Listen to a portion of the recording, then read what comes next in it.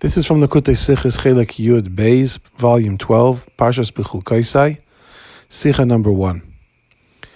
In connection with the mitzvah of Meiser, the mitzvah to give every 10th animal that a farmer has to the Beis HaMikdash as a korban, as an offering, as a tithe, the Rebbe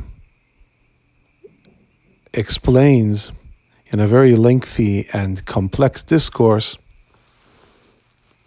the Talmudic analysis of the relationship between quality and quantity. The connection to the laws of Meiser and the animal have to do with the intriguing question of what happens when an animal is mistakenly designated as Meiser. To what extent does it now obtain the status of Meiser? And to what extent can it create the same transference of holiness to another animal?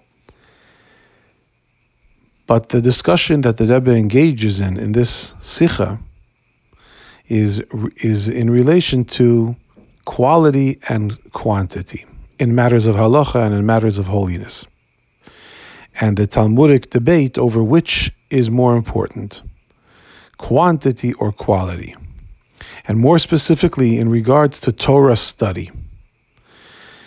Which is more important, to study a lot of Torah or to study the Torah with great depth? Is it more important to cover a lot of ground, or is it more important to cover the ground, even if it's limited, but meticulously and examining every inch of the proverbial ground that you're covering? So is it more important to obtain quality learning, or is it more important to obtain a quantity of learning? Is it more important that your knowledge should be vast, or that your knowledge should be deep? And suffice it to say that both are important. And as it relates to the Torah, study of the Torah, every Jew has to pursue both of these qualities.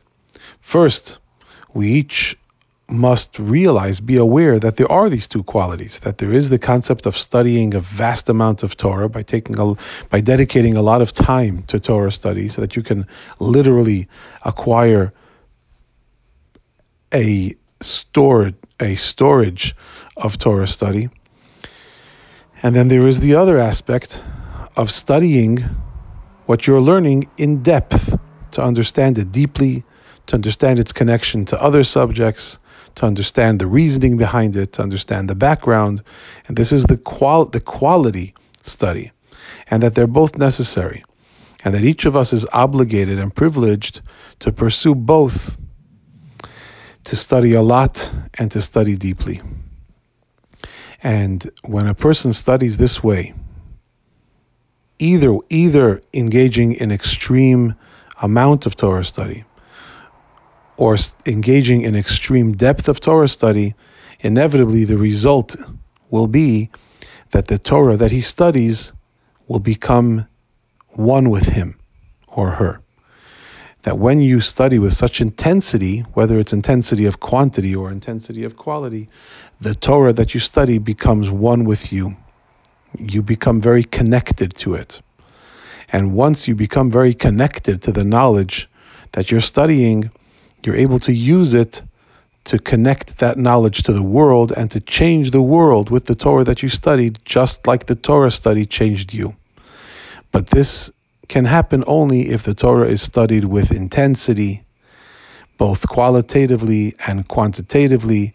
We can then, with the power of the Torah that we have imbued into ourselves, with that kind of dedication and that kind of intensity, we can use that Torah study to change the world and to bring Moshiach.